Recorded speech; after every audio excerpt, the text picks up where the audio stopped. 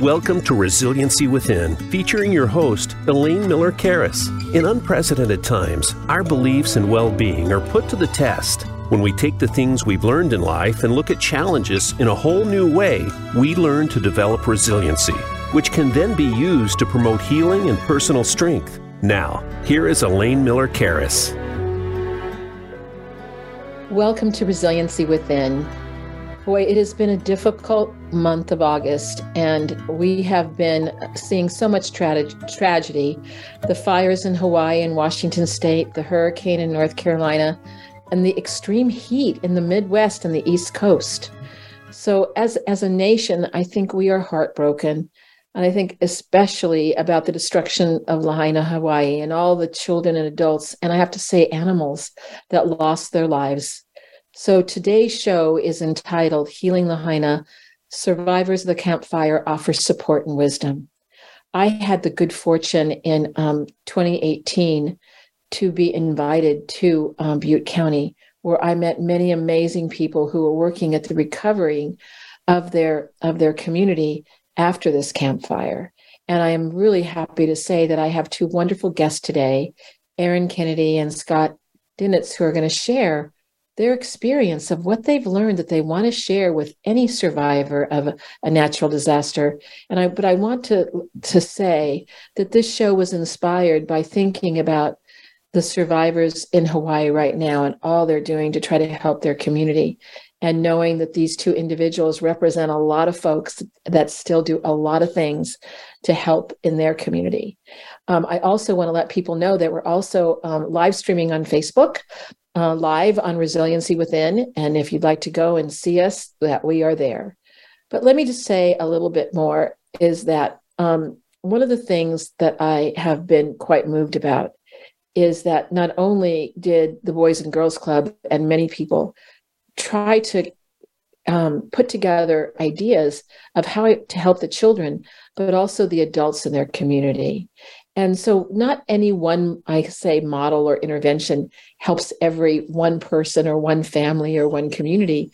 And I'm very proud that both of these individuals with me today are Community Resiliency Model teachers. But they will also share with you, as we have our conversation today, other interventions that they brought in to the community that helped in the recovery. So let me tell you a little bit about each one of them first. Erin Kennedy works with the Boys and Girls Club of the North Valley as a case manager and was hired immediately post-Campfire to support the hundreds of displaced and impacted families within the organization. She's been instrumental in supporting hundreds of families while they navigate post-fire issues, from temporary housing, meeting basic needs, navigating insurance, and governmental forms to fully rebuild their homes. And I imagine, Erin, there are many people that in Hawaii and other areas of the country that are doing the very same thing. But she is also an accomplished grant writer and runs passion programming by teaching dance to club kids.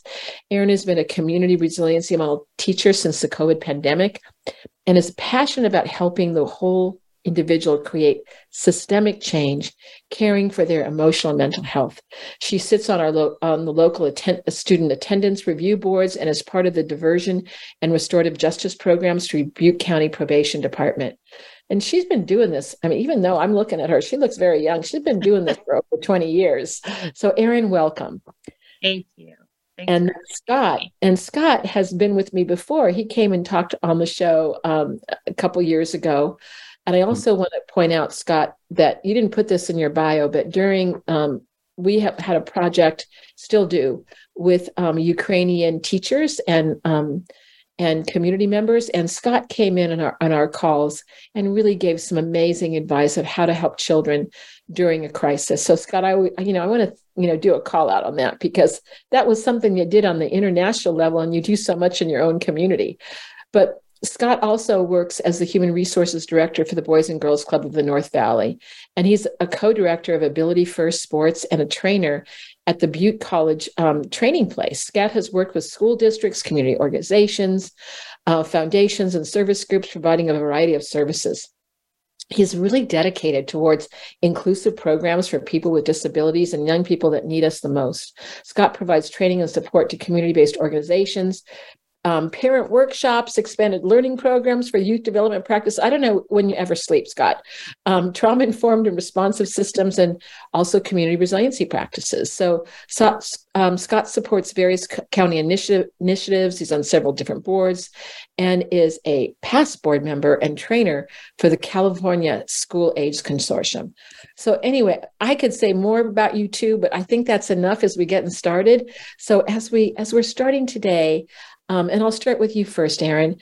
What's on your mind as we're getting started today in our discussion that we will be having? Gosh, I think all morning long, the people of Maui have been on my heart.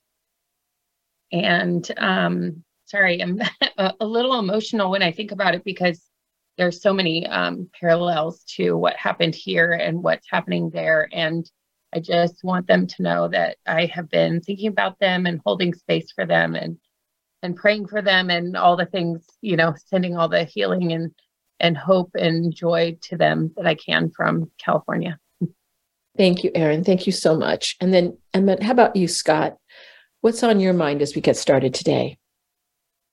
I echo Erin's words, and just we both appreciate you, Elaine, for your guidance and leadership and welcoming us into this space. And just with a heavy heart, my thoughts and prayers go out to all the people in the world. There's a lot of different struggles and wonderful things happening in this world, especially to the people of Hawaii and Maui. We both have some people in our lives that are near and dear to our heart that have been affected by the wildfire, and just more than prayers, more than love, more than positive energy and emotion.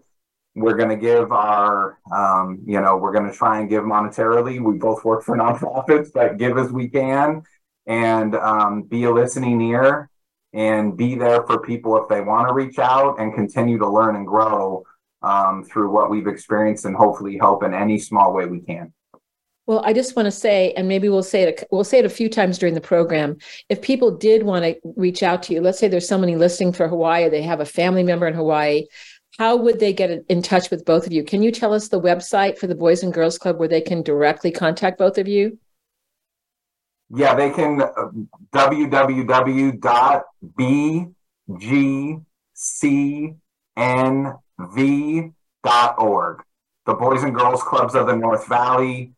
You can find all of our contact information. You reach out to us via email or phone. We're here to personally and professionally help, and even just being an ear if someone needed a vent or just have a chat. So thank you both of you for being on the show. And I think when I first reached out to you too, that I know that there are lessons learned, and there's a lot of wisdom that you have. And at the same time, I appreciate both of you, what I heard back from you. And I think, Scott, you wrote it and you said, well, even though we know a lot of things, we don't know everything.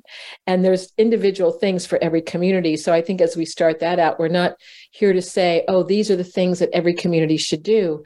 But I think that there is something, and Erin, I think you said it so beautifully, that because you've been through this and you've seen the suffering, that you probably have some extra added passion about helping others. And I could just hear it in your voice as you were speaking, and knowing Scott as I do, and having him help us with the Ukrainian project as well, I know that he has that same passion of helping. So let's start, and talking about some of the areas that we want to start with when we're thinking about, well, what are some of the most important advice that you can give at this moment to the current survivors in this disaster? So this time I'll start with Scott first, and then I'll go to Erin. We'll go back and forth. So Scott? There's so much, and Erin and I have had different conversations behind the scenes and have reached out to so many to get some input. One thing, once again, we want to say is every situation is different. And so we always want to honor different spaces, and every personal person and family dynamic in the same places are different.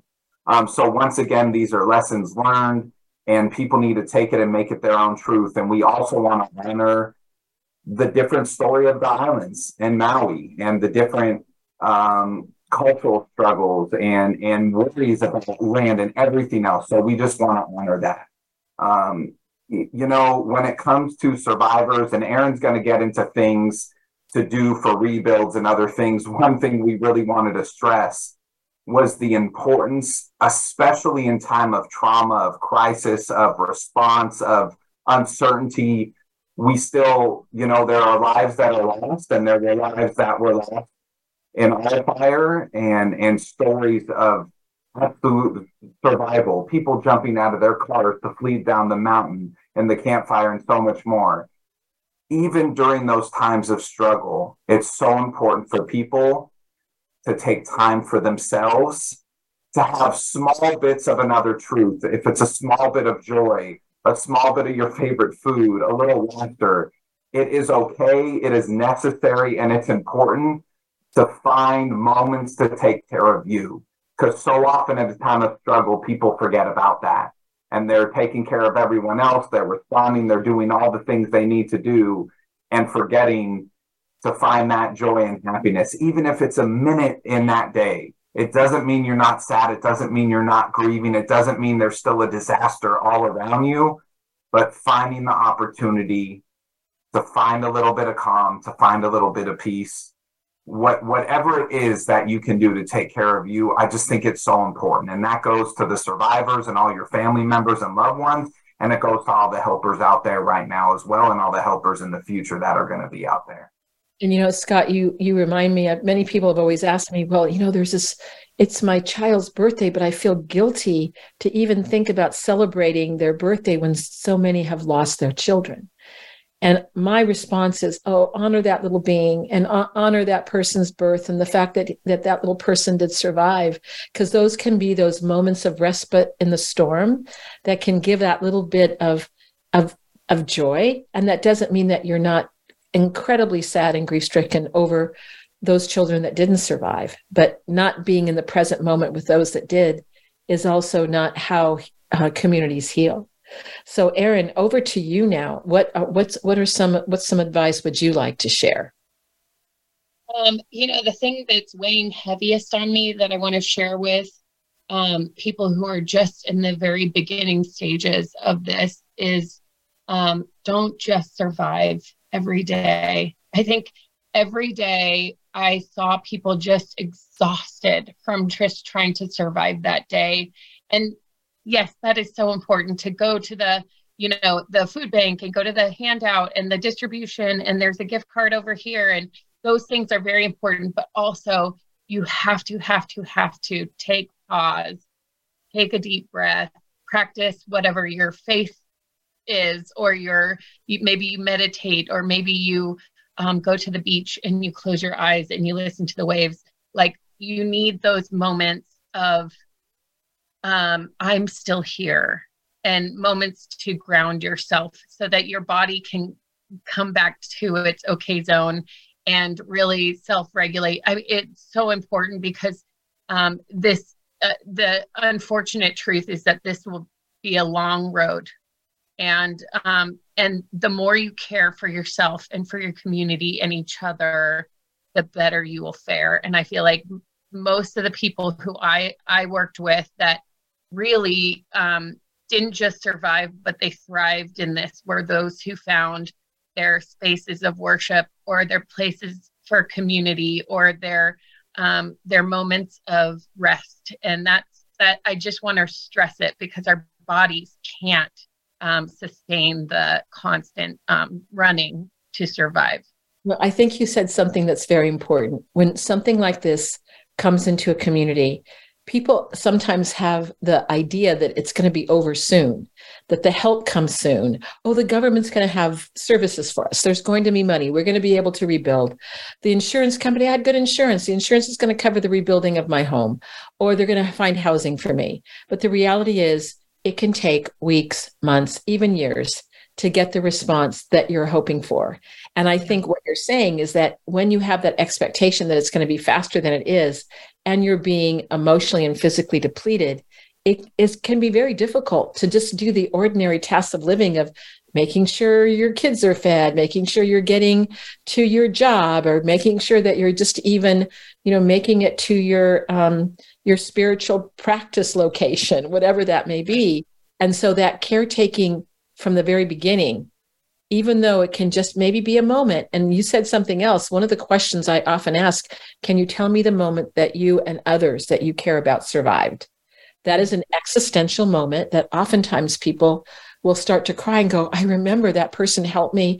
I remember when all of a sudden people started moving forward and the car moved and I was getting away from the fire, even though the back of my car was tinged, right? There are these moments that people can remember that can be part of that respite.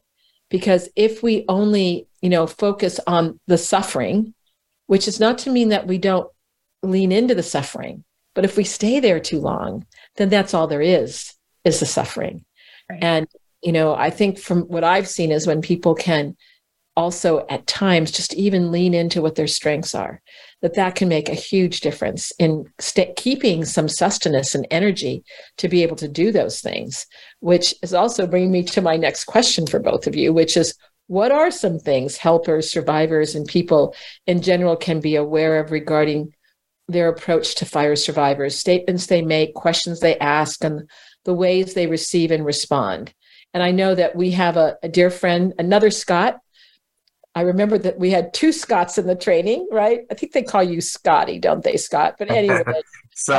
Yes, it's Scott Amick, who he said I could say his name, but I know you have some really beautiful words and I think wisdom that he shared that I think would be really important for family members, for people that don't live on Maui to think about. And anyway, for all of us that respond, maybe with good intentions, but sometimes may, without intentions, be stepping all over people's feet. So I don't know which one of you want to go. You want to go first, Erin, on this one? Yes. One of the things that Scott, and maybe Elaine, I don't have his quote exactly pulled up. Maybe you could read that. I do. So he said, what he said was that I was challenged by the pull between needing to take care of myself, my family, and my immediate needs, while also attempting to care for those that were reaching out to assist. In essence, I was in no position to receive assistance due to the number of phone calls, emails, GoFundMe requests, text messages, and the onslaught of care that was incoming. I learned very quickly that there were several types of helpers out there. Number one, those that truly understood the situation. They gave us space and offered assistance when we were ready to receive it. Second, that those that were selfishly altruistic, they wanted to assist or donate so that it made them feel better, kind of bull in the china shop mentality. And then 3, there were those that wanted to ask questions, discuss the myriad of challenges, co-process the tragedy, and ultimately take up valuable time that should have been invested elsewhere. So, I think he says it well. So go ahead, Erin. What would you like to add to that? Yeah, no, he says it so well. And I would say that when I became a disaster case manager and started sitting with people, when I would do an intake, a lot of people just wanted to process their own story. And I had to realize that they just wanted me to hold space for them and to be present with them and to have empathy and compassion for what they had been through, but that I didn't need to fix it or change it. There was no fixing or changing or going back. But what I could say is that I was here and I was going to help them, and that I was sorry that they had to go through something so awful. And so I think, Scott talks about that in that quote a little bit of, we got a lot of people who would say, well, at least you're alive, or be grateful that, whatever it may be. And I don't think that well-meaning people realized how harmful it was to those who had survived this awful thing, that it really wasn't helpful in that moment. And so just being present, telling people you adore them and you'll wrap your arms around them and tell them you're there for them, that's enough. So Erin, you think it would be okay to say, I don't even know what to say, I'm just here for you? Absolutely. Say something like, because I've heard people say, even though they may be believers in a higher power, that it didn't help them to say it was God's will. Right. Right. So, so I think holding that space and even saying, I don't know what to say, because it's often the case that we don't know what to say, right? Yes. It's often the case. So over to you, Scott. I can see you have some more things to add to this. No, I wanted to echo, I think when we help people, survivors helping other survivors, supporters helping people navigate different issues and challenges, we want to have empathy, and yet we've really learned there's an intentional level of empathy. And when we have empathy where it starts being comparing tragedies or saying, I know exactly what you've been through or what you're feeling, we don't.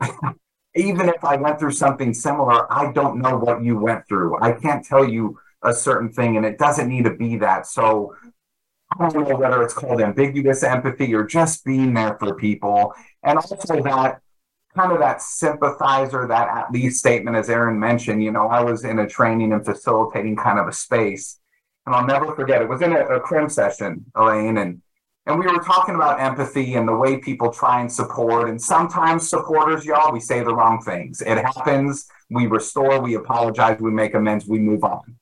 Especially when people are already high or low and they're anxious and in this state of mind sometimes. She said, I was telling my best friend over the phone and venting about my sorrow of the loss of my house, the loss of my children's school, the loss of my church, and my favorite playground in my community. And that person looked at me and said, well, at least you survived because other people didn't. Oh my. She goes, I realize now that they were trying to help me, but she said in her head, she was like, do you think I don't know that? Do you think don't feel lucky and that I understand how great it is to still be here? But you displace my ability to sit in it and to vent it and to process the loss that I felt and the sorrow. And she said, and now I'm not reaching out to vent to them because I felt unable to. So I think as helpers, we need to be prepared to hear anything. Someone might come to you and be elevated, and maybe they're expressing a loud tone or maybe some frustrations with you. And I just want to say it probably isn't even about you. It probably is what they just saw or dealt with or having to navigate. So let's give people grace. I remember meeting with people, and I still do. I usually had extra water. I was ready to go for a walk. I was ready to have a snack, because even little things like that, when someone's up here and you're wanting to listen or maybe helping, even just by saying, would you like some water? Would you like to go on a walk and talk about that? Sometimes people would say yes. Sometimes people would say no. So it's just being prepared for really anything, because there's so many different emotions and thoughts that people have. And sometimes it gets blurted out to you, and it's okay. Well, and I think you're also bringing in, we in the community resiliency model, we call them the kind of help now strategies or reset now strategies. And they're not really words. They're not like saying anything, but you want to go for a walk. Sometimes it just helps me to look around the room and just even notice what catches my eye. That sometimes settles me, or having that drink of water. So you don't actually, because I think people have the need to say something that they think it may make them feel better. But if, like you said, this person had lost everything, what was really going to help them feel better at that moment? Someone who was just listening to them and saying, I don't know what this is like, but I'm here for you. I mean, you think that would be something that would be okay for people to say? Absolutely. Yeah. Erin and I were talking, I think, the other day, and it's sometimes the responses we give as helpers, is it helping the person, or is it trying to help us because we're nervous and afraid of processing that emotion, such as, oh, you don't need to cry, or don't worry about that, or you shouldn't feel. It's okay for people to cry. It's okay for people to feel angry and sad and mad, or whatever their nervous system and whatever their mind is thinking. And so sometimes we as helpers want to stop that rather than letting them process that. So. Yeah. Well, I also think that there's something too in the person that you shared the story, is that the person was saying like, oh, well, they didn't survive, but you did. So almost like you should be happy about that. And that's a different question. I want to kind of just clarify than talking to someone about, because this is like a resource question when they're really suffering, and you say, well, can you remember when you made it out? can you remember that moment that you knew you were going to survive, is a different question that has a different result.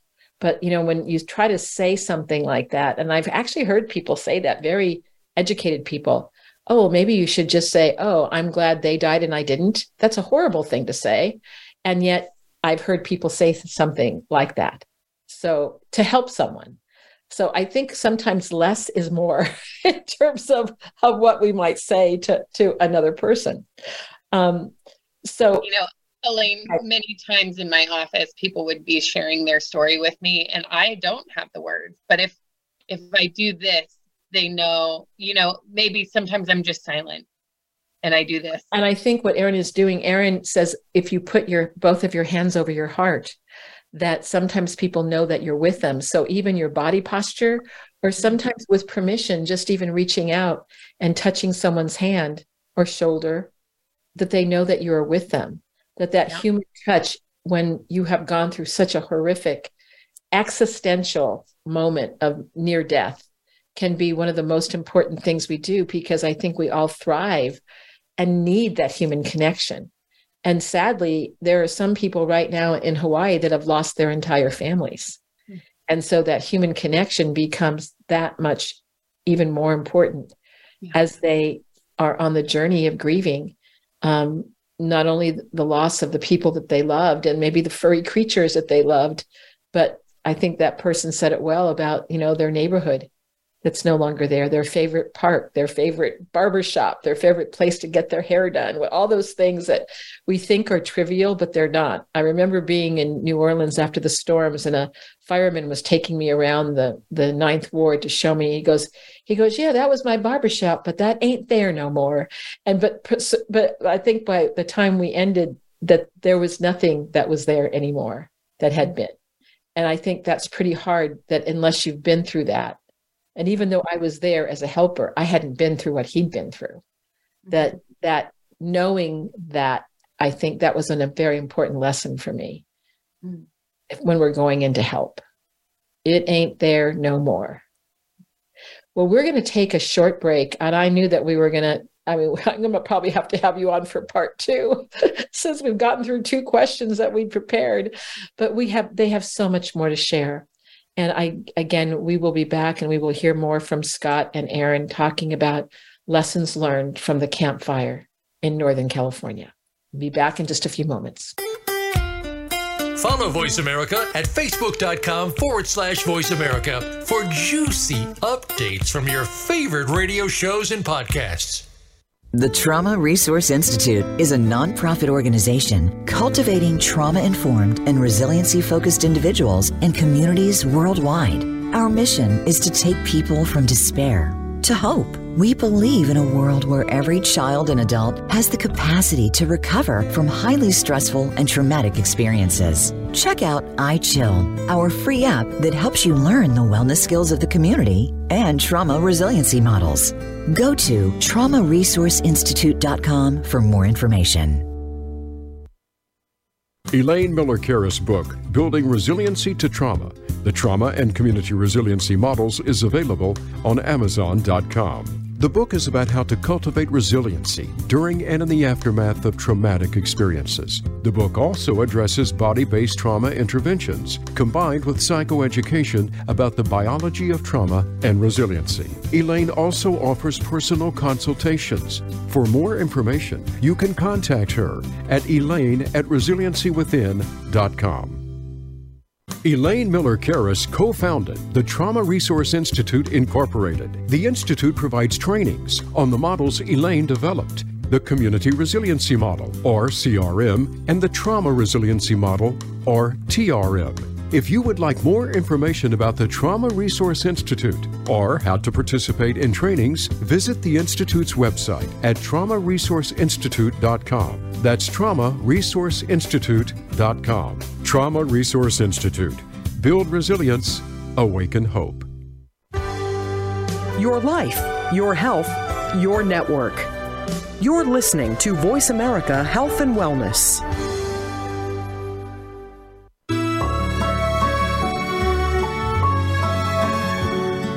This is Resiliency Within with Elaine Miller-Karras. To reach the show during our live broadcast, please call in to 1-866-472-5792. That's 1-866-472-5792. You may also send an email to elaine@resiliencywithin.com. Now, back to this week's show.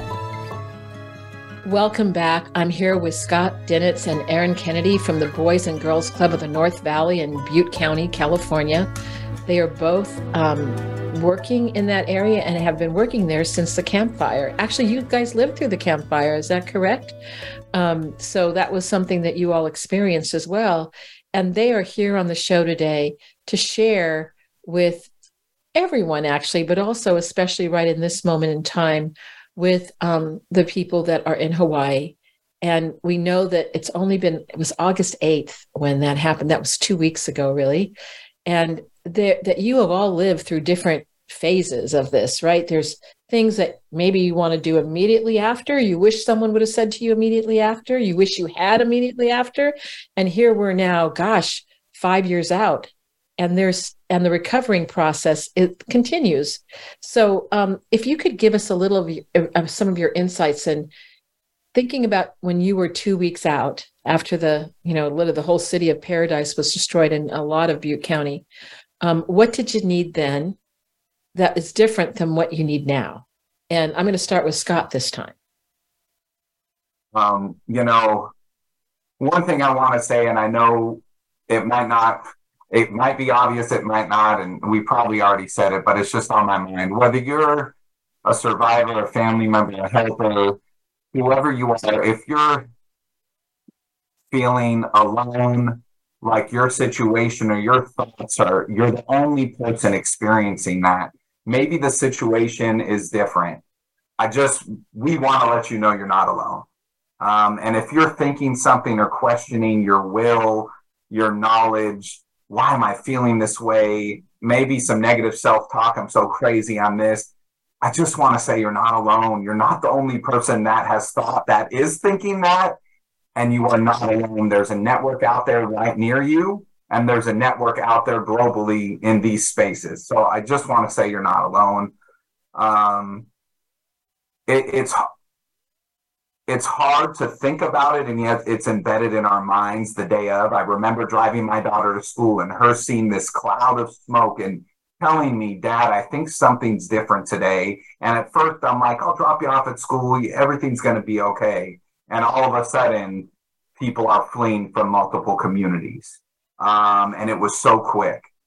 And I remember one thing we did as an organization and as a community, but ourselves as an organization, we had, served 400 families plus that were affected at 5 different schools in the fire area. So many employees right away lost their homes or didn't know if they had their living spaces.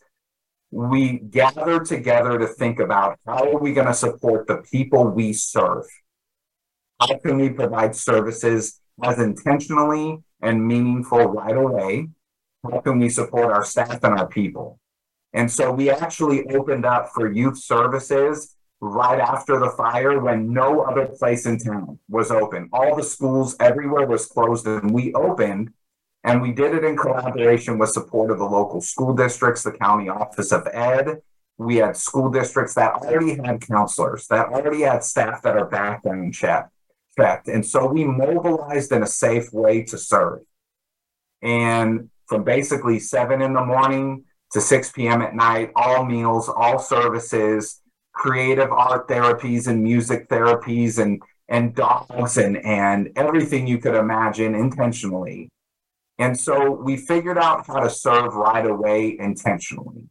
And I think that was really important because I'll never forget seeing the different adults walk into the room. I can picture this mom and her sister, and she had tears of gratefulness in her eyes dropping off her son who was really in a state of trauma, had just saw, the home that was devastated and their animal that was no longer alive.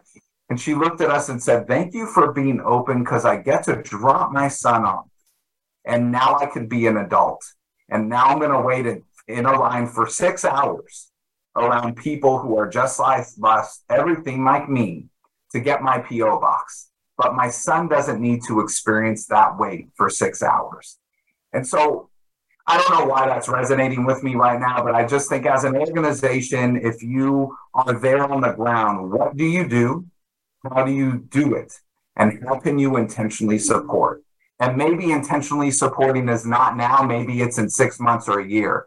But I just remember helping kids be kids and go through their trauma, grief, and struggle in a safe space so that their parents and loved ones and caregivers could do the struggle of adulting in a time of disaster and wondering how they were going to recover. And Erin can talk about that aspect better than I for sure as a case manager, but that's something that's really bubbling up and resonating for me now. Well, I mean, that is something you could do even 2 weeks out. There are people that don't know what they can do, but you can get some crayons, some paper, and you can do some dance, which I know you do, Erin, and do some things that can help the kids be kids. Because I think the other part that I really want to illuminate is how much the adults have to do to wait in lines to fill up paperwork. And Erin, I guess that's a good one to go over to you because that's what you help people with. So why don't you talk a little bit about that in the immediate aftermath? Because we're talking 2 weeks out right now in Hawaii. Sure. I did make some notes because there were just, so many things running through my head, and we are so far post-disaster, our disaster, that, I actually had to rewind, what happened in the beginning? I can't even remember. It kind of feels like a blur. But some of the things that I immediately came to mind was save all of your paperwork, get one of those expandable files, and just anything anyone hands you, you file it, because you're going to have to reference it again at some point.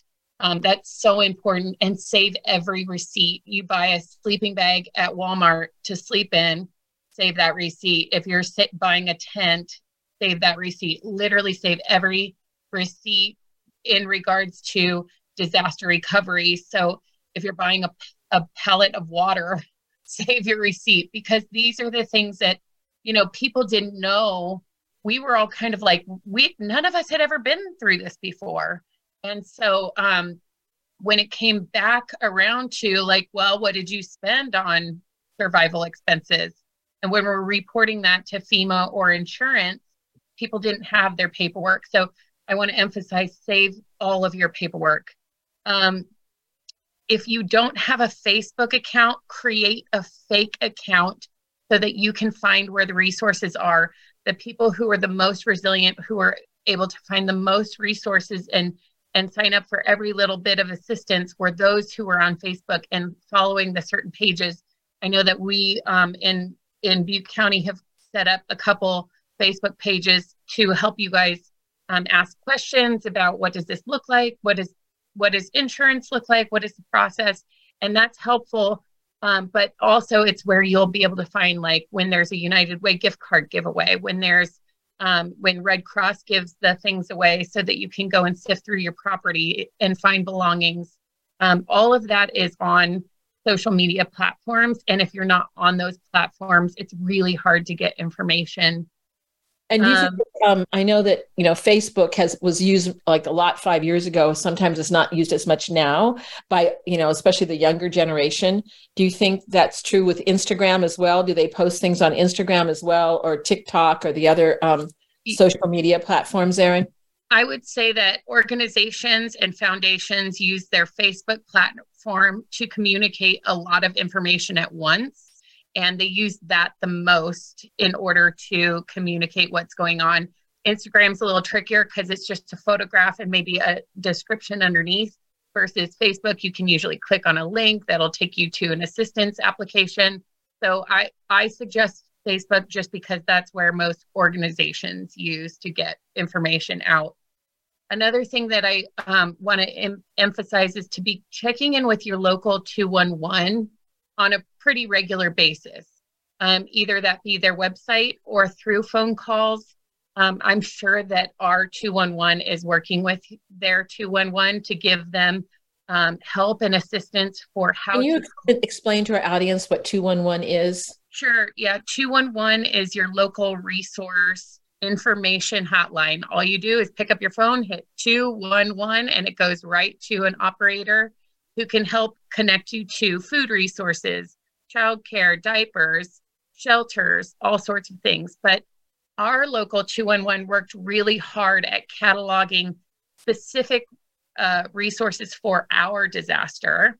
They also started cataloging survivors' information so that when we were ready to set up the long-term recovery of disaster case management, they already had a whole list and phone numbers and addresses and everything of people who needed that help. And that's how we were able to connect with the people who needed the help, is we just worked through that list very slowly. Also, right now, the Aloha United Way 211 resource. You know what, your sound just got a little funky, Scott. I mean, so maybe talk a little bit, closer to the, yes. It's just trying to say the Aloha United Way 211 resource, AUW211.org. And they have Maui disaster resources, search our vetted resources. So as Erin was saying, and that's up and ready for folks to visit. Yeah, so one of the things that 211 does is they'll vet all of those resources. So one of the things that we were talking about earlier, Scott and I met and just kind of went over these questions, and we were talking about the importance of vetting who you're working with. If it's a big name that you know, like United Way, Red Cross, Suchi Foundation, Mennonite Disaster Services, these are names that are known all over the world for their disaster response, then you should be good. But if it's a name that you've never heard of, or some Johnny, Jones who came into town from Canada and he's going to help somehow, maybe check in with your 211, say, do you know anything about this person? Because they do a lot of vetting of, are these people legit? Are they really here to help? Do they have a 501c3? All those important things that, if you've just been through a disaster, you're not thinking like, is this person going to take advantage of me? You're thinking, I really need the help, and they said they would help. Well, unfortunately, there aren't, there isn't like a vetting website where you can kind of go, are they real? Are they really going to help me? If it sounds too good to be true, it might be too good to be true. Well, and so sadly, part of the lessons learned is that there are people that come in to try to take advantage of people suffering. And I think we've already heard a little bit of that, of people wanting to buy the land, that I think the governor of Hawai'i is going to be putting a moratorium on land sales there because of those folks that kind of fly in and try to make some profit off of people suffering. Right. I'll set up a GoFundMe page for you. Just give me your information, and then they go off with the money. I mean, we've heard all these kinds of things that happen. So we want people to be wary of those kinds of charlatans that also tend to respond when there's this kind of crisis. So I love your list, Erin. Are there more things on your list that you want to share with our listeners? Well, another thing I was just thinking of as you were talking about, people coming in to help, and, I'll set up a GoFundMe for you. One of the things I would say is swoop in and take care of your elders, because in our community, there was a lot of people in the elderly community who had no one, and people came in and took advantage of that loneliness. And so I would say to the Maui residents and your community, swoop in and protect those elders who aren't on Facebook, who don't understand technology, who would love the help, and maybe may very naively give their information to somebody who isn't going to use it in a way that's going to help them. And so that would be one of my recommendations for those. Yeah, and I think one of the things I've seen in other disasters too is that many elders have a hard time escaping from whatever the disaster is. So many elders may have lost their peers in this disaster in Hawai'i. I know that happened in up there in Butte County as well. And so that's the other thing, that the social network that they may have had may be gone. So they're not only dealing with people who may be trying to take advantage, but they're intensely grieving, and they're at the end of their lives. And that adds to the complexity, I think, and also the need to support the elders. I mean, from what I know about Hawai'i, they are a culture that traditionally supports their elders, which is wonderful. and hoping that that's already happening already. But, again, everyone is also different, even though there may be a cultural leaning into that there are also people that have come to Hawaii from many different cultures from around the world. So I'm going to come over to Scott. And Scott, just try to be right close to the microphone so that we can hear you a little clearer, because you were a little fuzzy. Go ahead. Erin and I were talking, and people's generosity are incredible, usually, especially in a time of disaster. Differences sometimes can be left to the side, and sometimes it brings out the worst as well. One thing we were saying is a lesson learned, especially in our area, was the amount of stuff that kept on being donated. It was way too much. And we had people that didn't have a living space, and yet people were expecting them to take their used couch and this and that right away. So I'd say one of the lessons learned is direct service support of donations to vetted foundations, to nonprofit organizations in Maui, to families, to their individual setup GoFundMes, etc. Because direct support and money is the greatest. They are, most of the times, those big organizations like Red Cross and others are going to bring in those basic needed items. And so I just say, usually in our lesson, it was all of a sudden we were overwhelmed with items with nowhere to put them. And you were overwhelmed with a lot of things that you didn't know what to do with all the stuff that was coming in. Yes. And when people need so much in the beginning, people have big hearts or sending their, we got that couch in the garage, let's send it out. But then what are you going to do with 20, couches right now that just showed up? I get it. Okay. And then for those amazing foundations that are wanting to donate, I feel some of the best was when there were foundations that said, we want to support you. And yet we know quite often with grants, this is what it is for.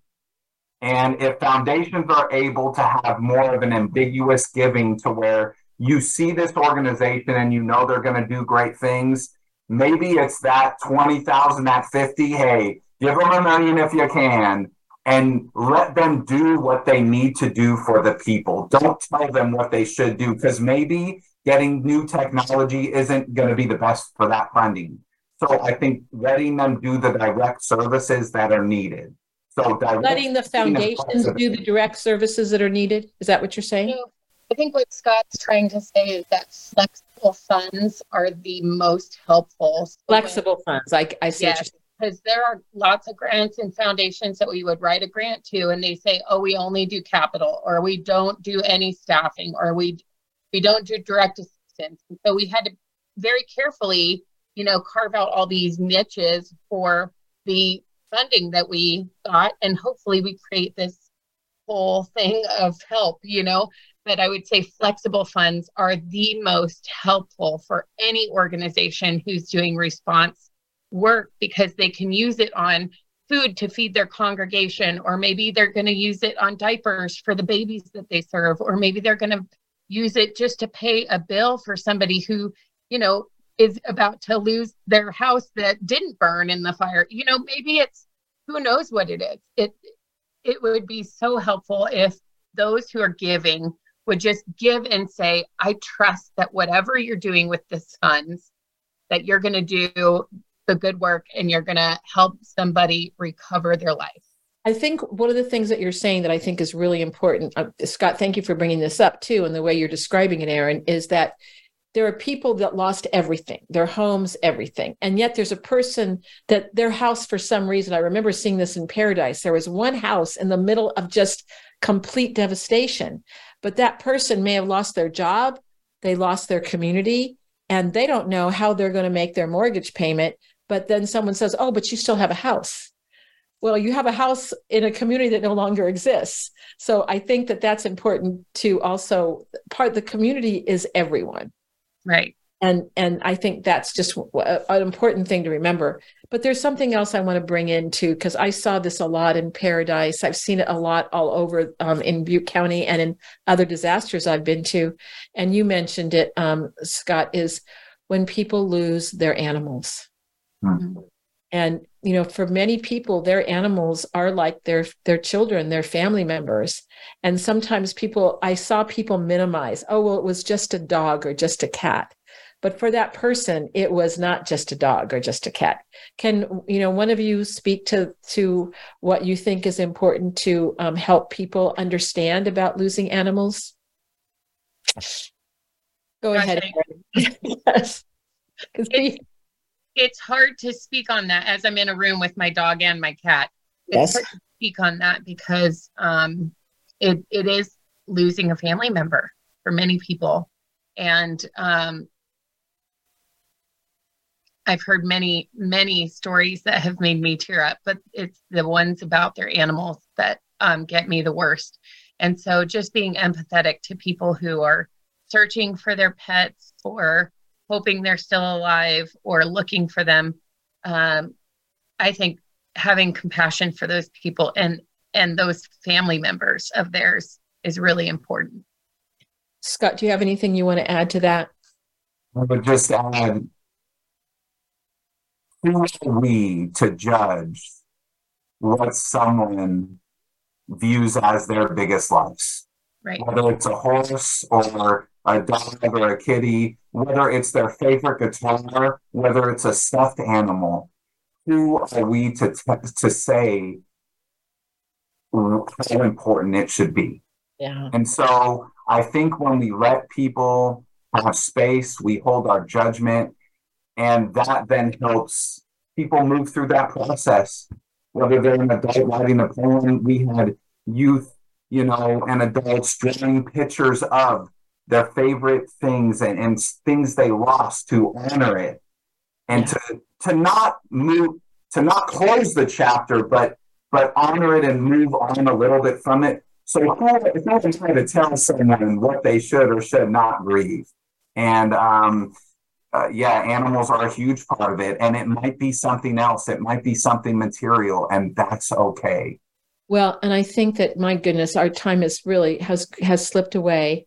I mean, so what I'm hearing is memorializing that if you had a favorite animal, maybe there was a special book, whatever it might be, maybe it was something that your grandfather gave to you, and now it's no longer here in this physical form, that having the openness and the awareness to be present to what was important to that person and not to make a judgment about that. That's what I really heard so loudly from both of you. Scott and Erin, thank you so much for being on the show. I think you've given us a little introduction, a peek into some of the things that are important. We could probably speak for another whole hour, but I just want to thank you both. And if you could say, maybe one word, we have 2 minutes left only. You could say maybe one word or just a couple words to say to our listeners about how to survive and thrive when something like this happens. So Erin, you want to say something first? Yeah, earlier Scott and I were talking, and we just talked about the importance of feeling it all. Maybe one moment you're going to be laughing and feel like it's completely inappropriate to be laughing. And maybe one moment you're going to be crying and feeling like you have to hold those tears in. Just let your body process that. I mean, it's a self-regulation that's happening. And just allow yourself to have those moments of laughter and sadness and joy and worry and all the things, right? That's just how we are going to get through it. And wherever you're at, it's okay. Okay. And Scott, shortly, 30 seconds or less. With love, peace, and kindness. We're here for you. We're here with you. You don't need to do everything. Do something. Be kind, because you never know what that kindness will do for someone else. Thank you both. I mean, I think that your kindness and your generosity of being here with me today and sharing, I know the suffering that you all have been through, and also the amazing journey of goodness and kindness and compassion that I know that you continue to spread through your community and now to our larger audience. And we're going to try to make sure that this gets to Hawaii in whatever way we can, so that they can hear your words of love and support to them. And so as we're ending today, our conversation, I want to just send my love and support to Hawaii right now, and to all, knowing that the islands there's not just one island, there is a spiritual connection to all the islands and how they come together, and to the people there that are suffering and helping, that we at Resiliency Within want to be part of that support and help as well. And Scott and Erin, thank you for spending your time with us today, so that your wisdom, and I will say your wisdom, I think you were a little reluctant for me to say that you were both wise, but I think that you've shared your wisdom. And to remember, you can go to the Boys and Girls Club. You can just put Boys and Girls Club North Valley, Butte County, and you can get to their website to speak to Erin and or Scott or both of them. So this is Elaine Miller-Karras signing out for Resiliency Within, to remind everyone who's listening what else may be true in their life besides their suffering. Mm-hmm. And for me right now, my gratitude is showing for both of you.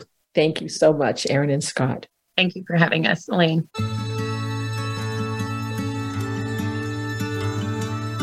Thank you so much for joining us this week for Resiliency Within. Please tune in again next Monday at 4 p.m. Eastern Time and 1 p.m. Pacific Time for another edition featuring your host, Elaine Miller-Karras, on the Voice America Health and Wellness Channel. We'll talk again soon.